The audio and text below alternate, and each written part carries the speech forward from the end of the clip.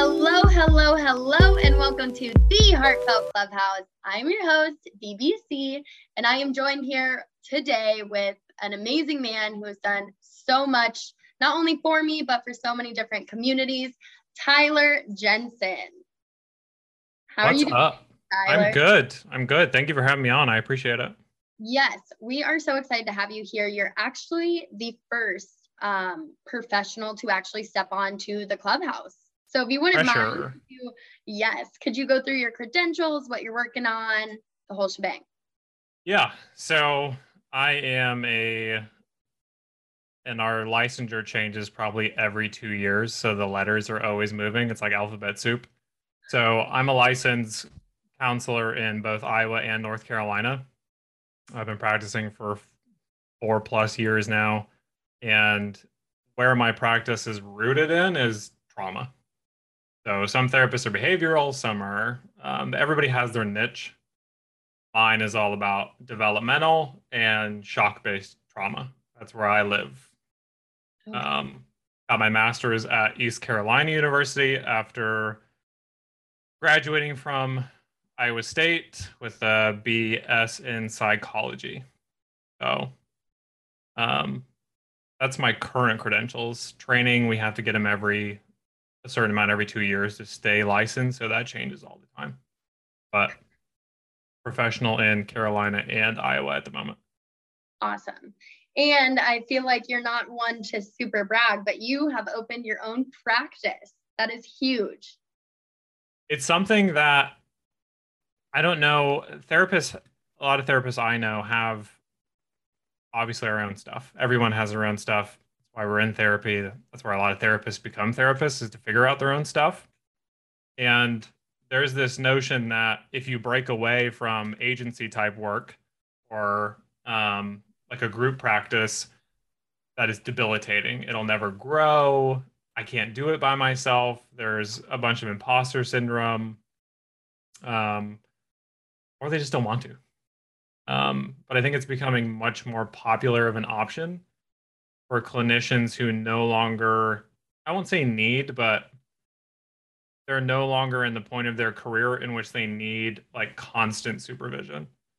So in the first 2 years of my career, we have to, like it's mandatory. Now, as you move on to what you're developing your niche into, you'll see more and more practitioners really open up their own and just do that niche.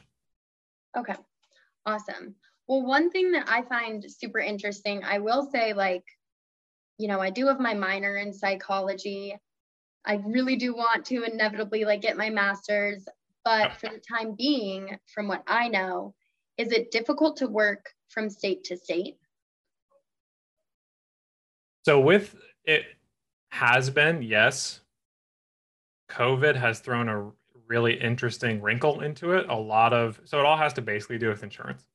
Okay. Insurance and scope of practice. So within our ethics, there's always a scope of practice, and within it, state boundaries, everyone has their license. They're actually working on laws now to make license portability a lot easier. So now a license in Iowa can be recognized in X amount of states, which is amazing. I think they've been fighting for that for since counselors were a thing, probably. So is it difficult just because of the red tape?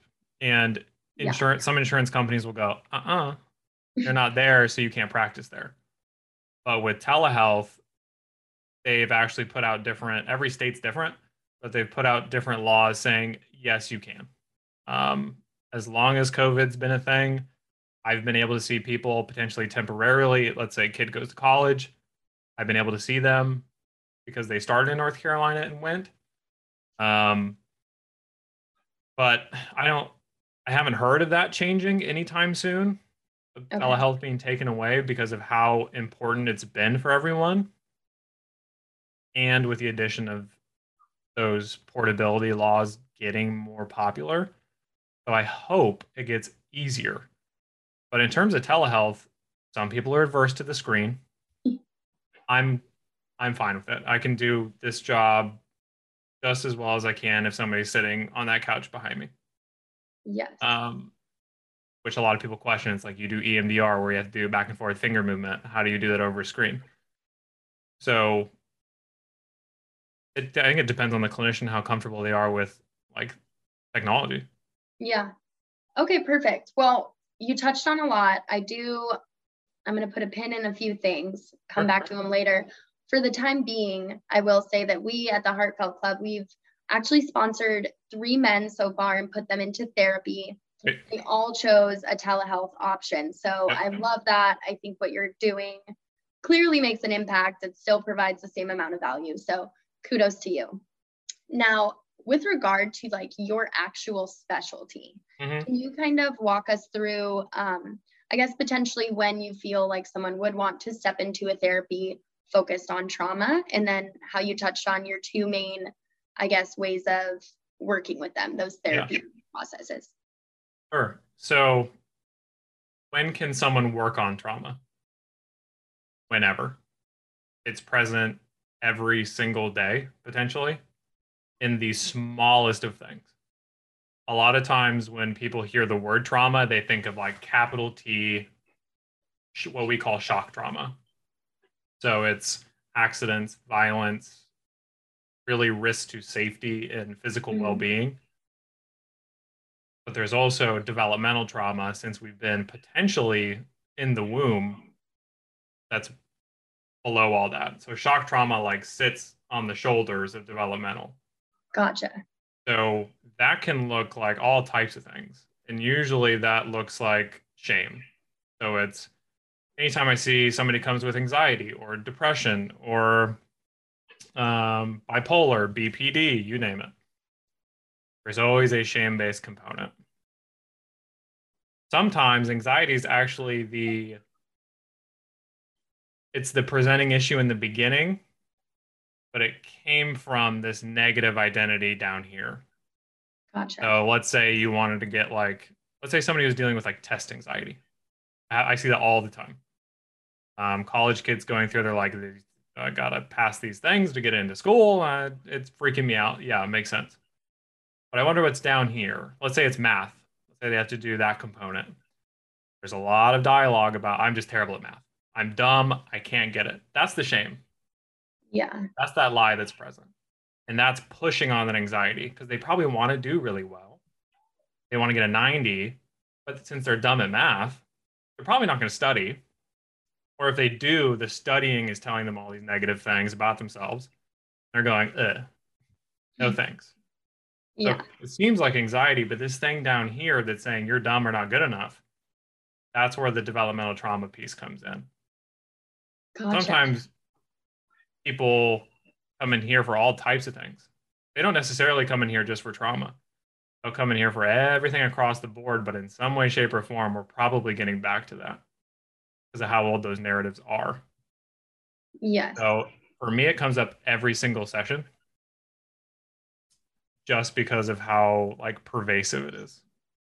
It touches everything, makes everything worse. That's so interesting.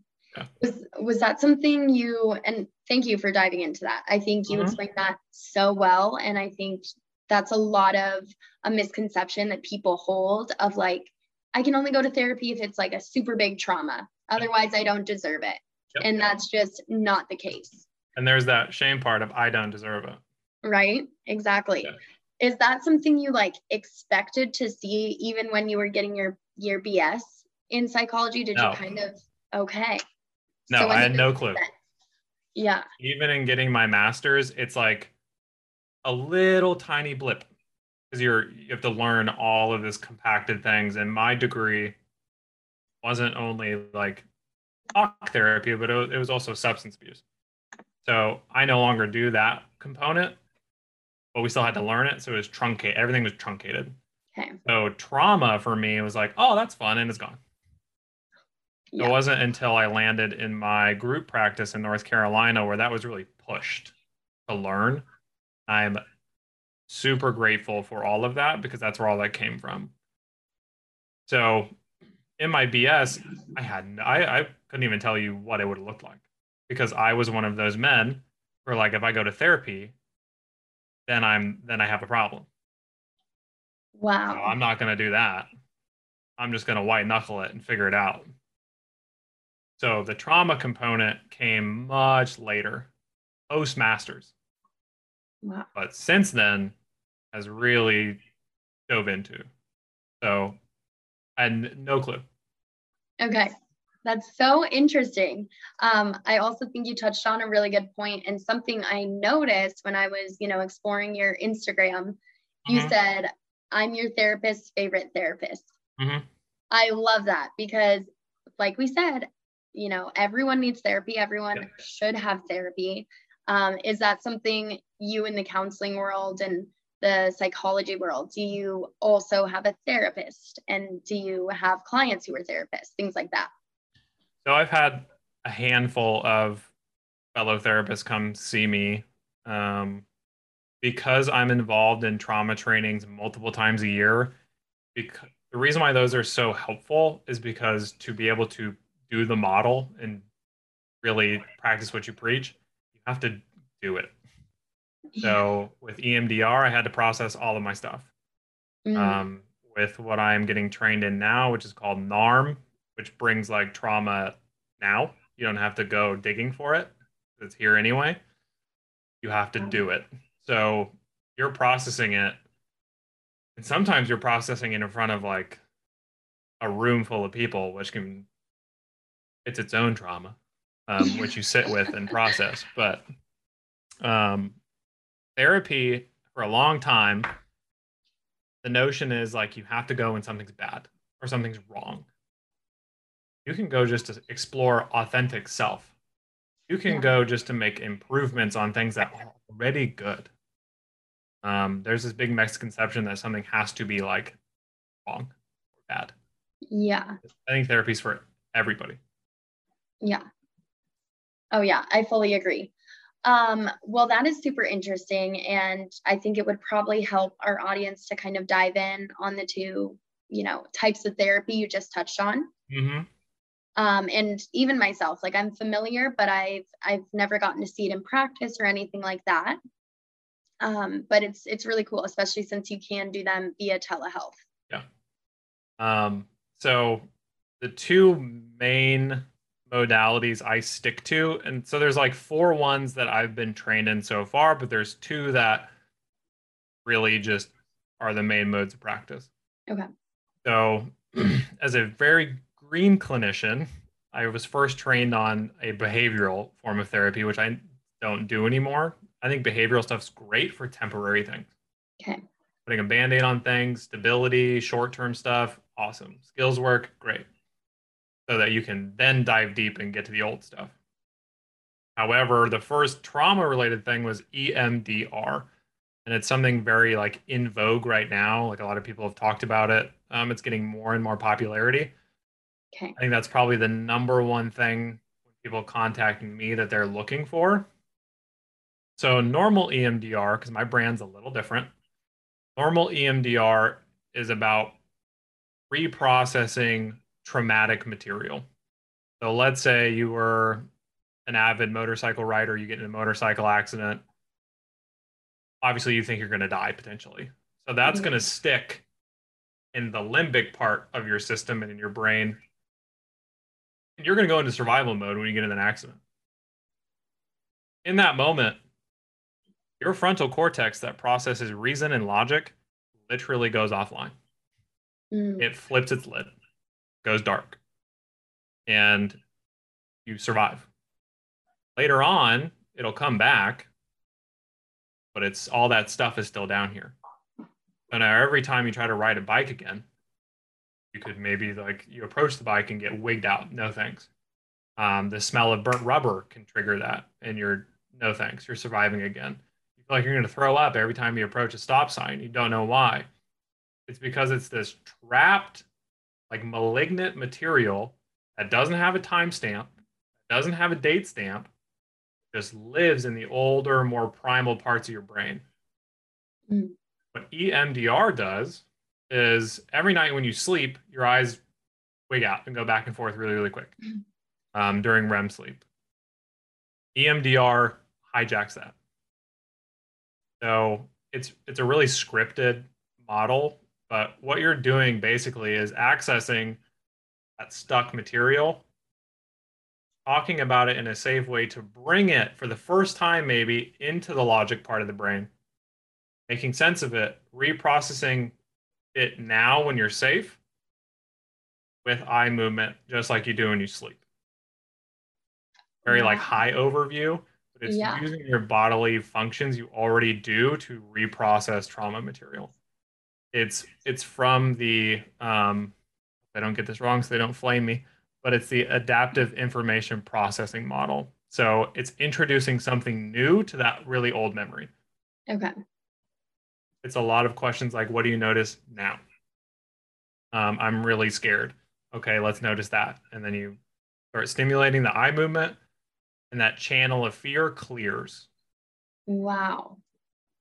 Then I ask, what do you notice now? So it's introducing new material with the old stuff because normally our brain is very good at just going, okay, that's no longer helpful.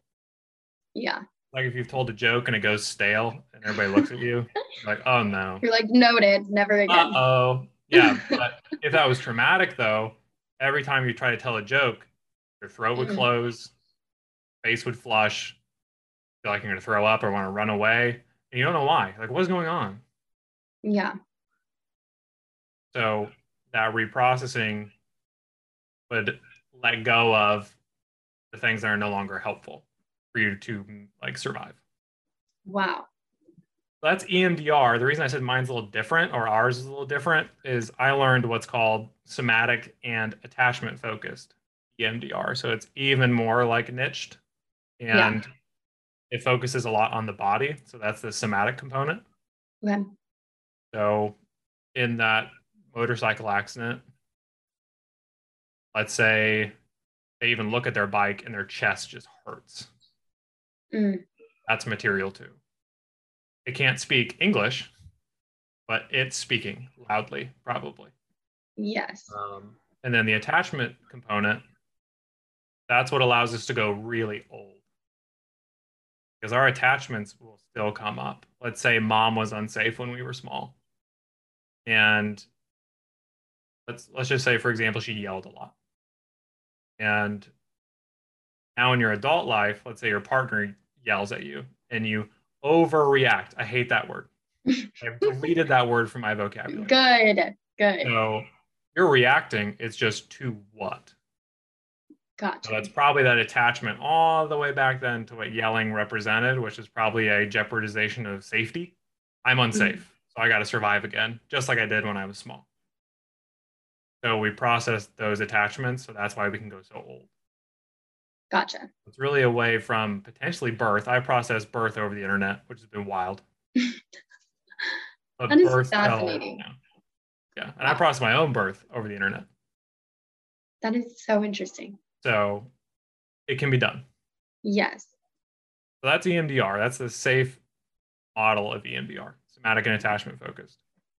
Um, the second one, which is very new to me at this point, is what's called NARM. And in the therapy world, everyone loves like big old acronyms, like we just can't help ourselves. Mm-hmm. So NARM stands for the Neuroaffective Relational Model or complex PTSD. Gotcha. So far, the main difference, because it looks at similar things, the main difference is EMDR, you go old. You're chronologically like digging. You go real far back. In NARM, it is here and now and it's in the present because that trauma will still show up in the present. It's showing up now. Yeah. So it postulates you don't necessarily need to go all the way back. You can just really focus each session where it's at, Cool. which has made trauma work a lot easier. Yeah. That's fascinating. I think a lot of what I've been hearing feedback wise, like when people do reach out and they want resources, Yep. a statement I hear so much is like, well, what's the point? It's not going to change the past. Yep. And I think you did a really good job of exposing how you're right. It's not going to change the past, but can we release the things in the past that have stayed with us and that is no longer serving us? So it's more of like rewiring or creating a new narrative, right, Yep. about the past. There's literally a law in our brain that is called Hebb's law.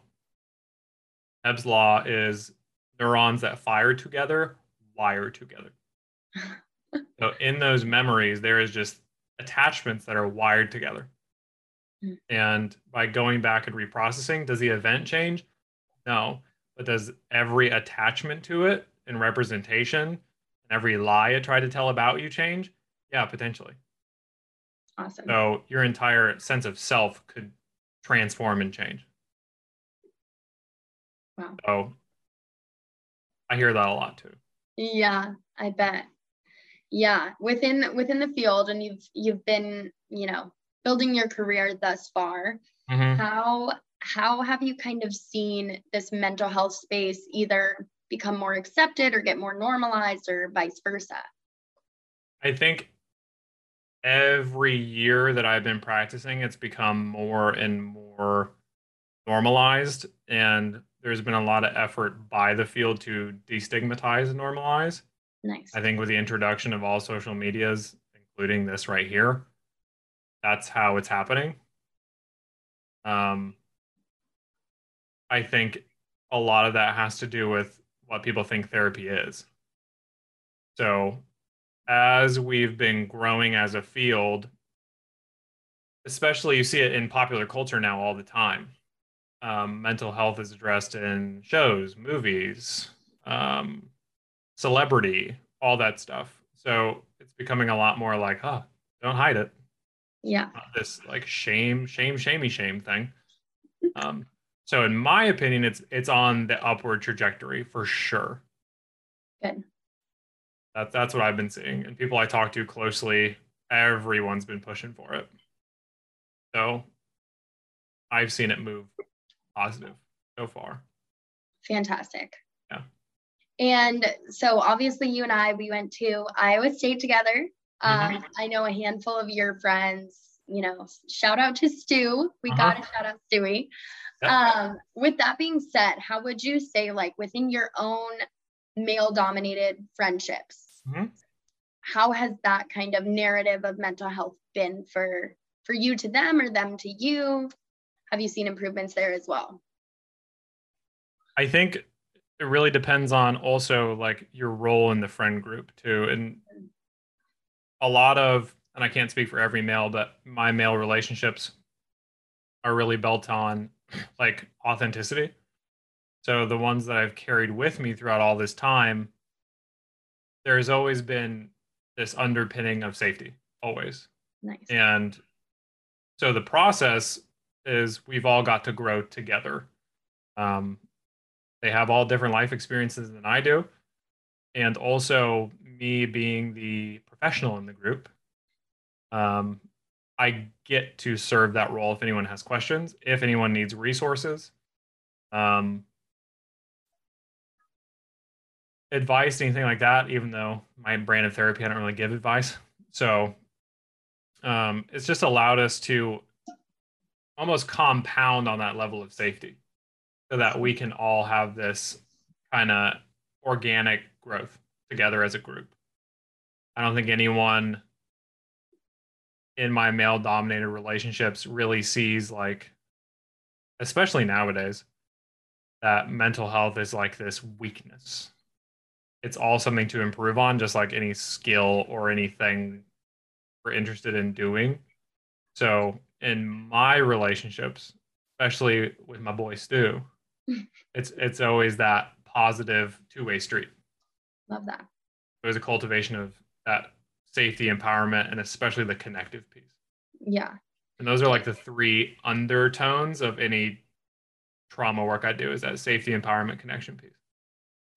Oh my gosh. But on the other hand, I'm looking to foster all three of those always with any like positive relationship I want.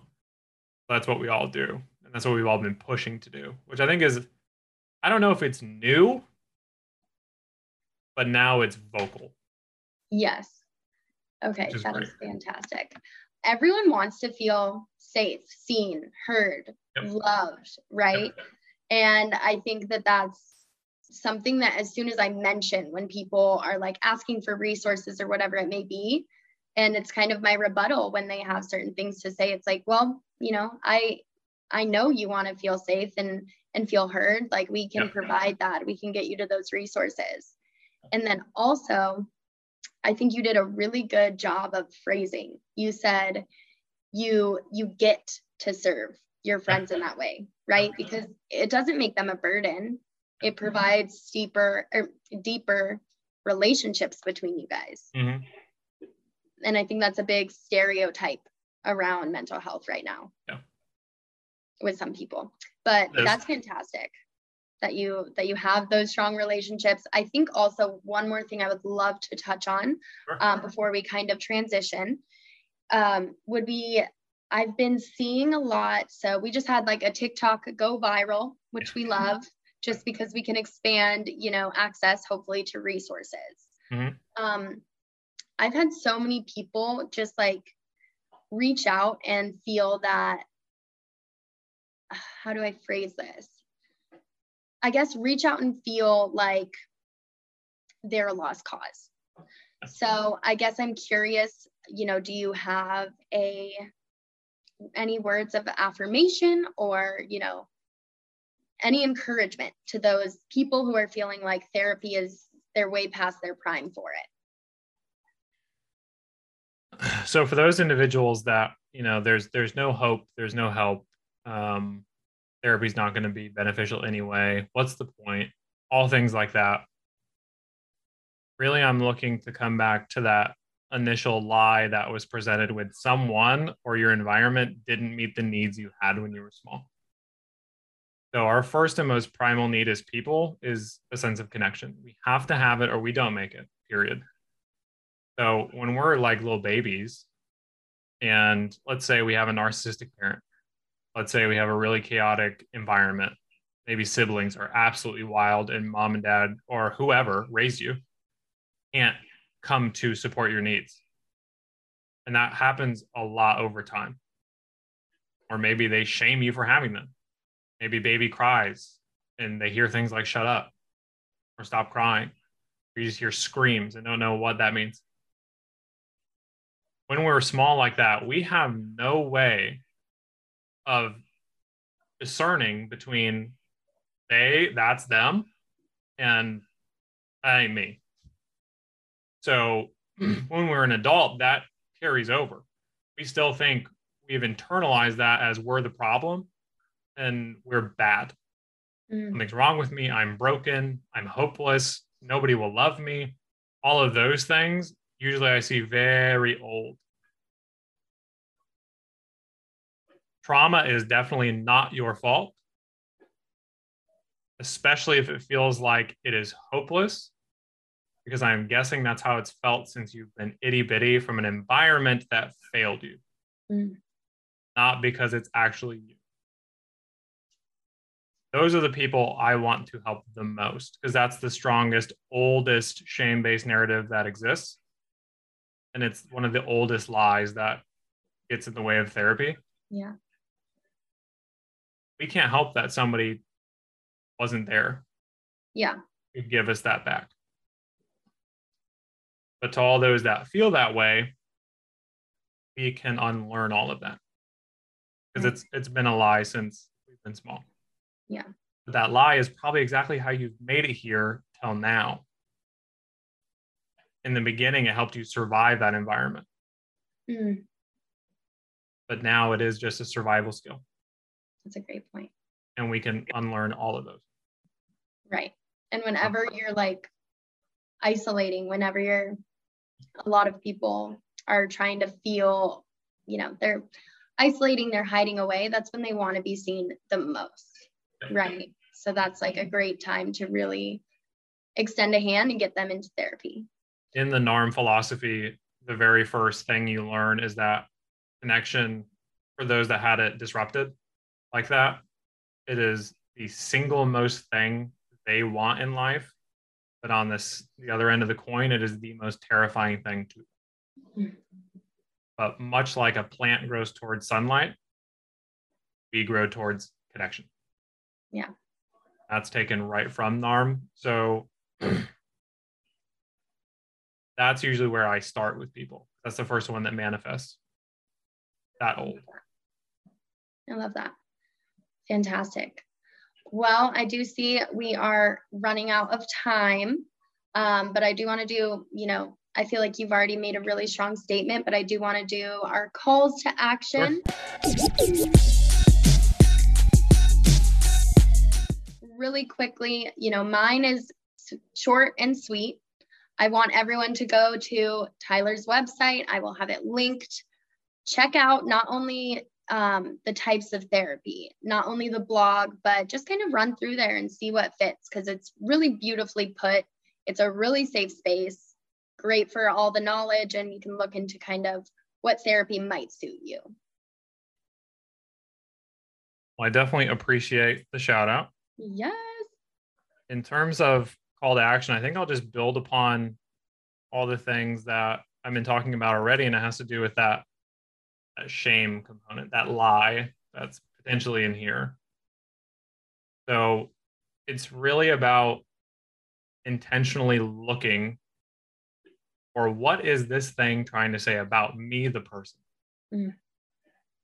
So we go back to the math test example. Is this trying to say I'm dumb? Is this trying to say I'm less than? Is this trying to say that I'm not good enough? If we can start looking for it, we can find how our systems and structures are trying to keep us safe. But it's doing it in a very negative way that is very, very untrue. It has nothing to do with your intelligence. It has nothing to do with your worth or value. It has everything to do with you learned how to do something to survive an environment that failed you. It's not your fault.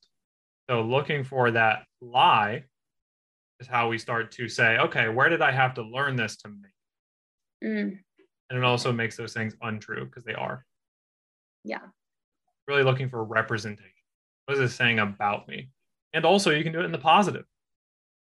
If you connect with someone, if you laugh with a loved one, if you do something well, what is that saying about you? It's saying about that I am good. I have whatever good means. I have value. I can do it. I'm capable. Yes. Those are authentic. Don't believe the lie. We can't believe the lie. I love that. Yeah. But awesome. They try to come up a lot. Yeah. Oh, I bet. We protect from negatives way, way more effectively than we lean into positive. So fascinating. Wow. Well, we'll definitely have to have you on here again. Cool. Like I said, we're going to link everything. Y'all need to go check it out. How do you feel about getting some DMs just when people have questions and things? That is perfectly fine with me. Fantastic. We're throwing that on here as well. Check out his Instagram. Cool. Thank you so much for joining us. Thank you. The Clubhouse. We seriously, I think the amount of education and info you just dropped is like absurd. And it's going to touch so many lives. Well, we'll have to do it again. Yes, yes. So thank you so much. And with that being said, go out there and be more heartfelt.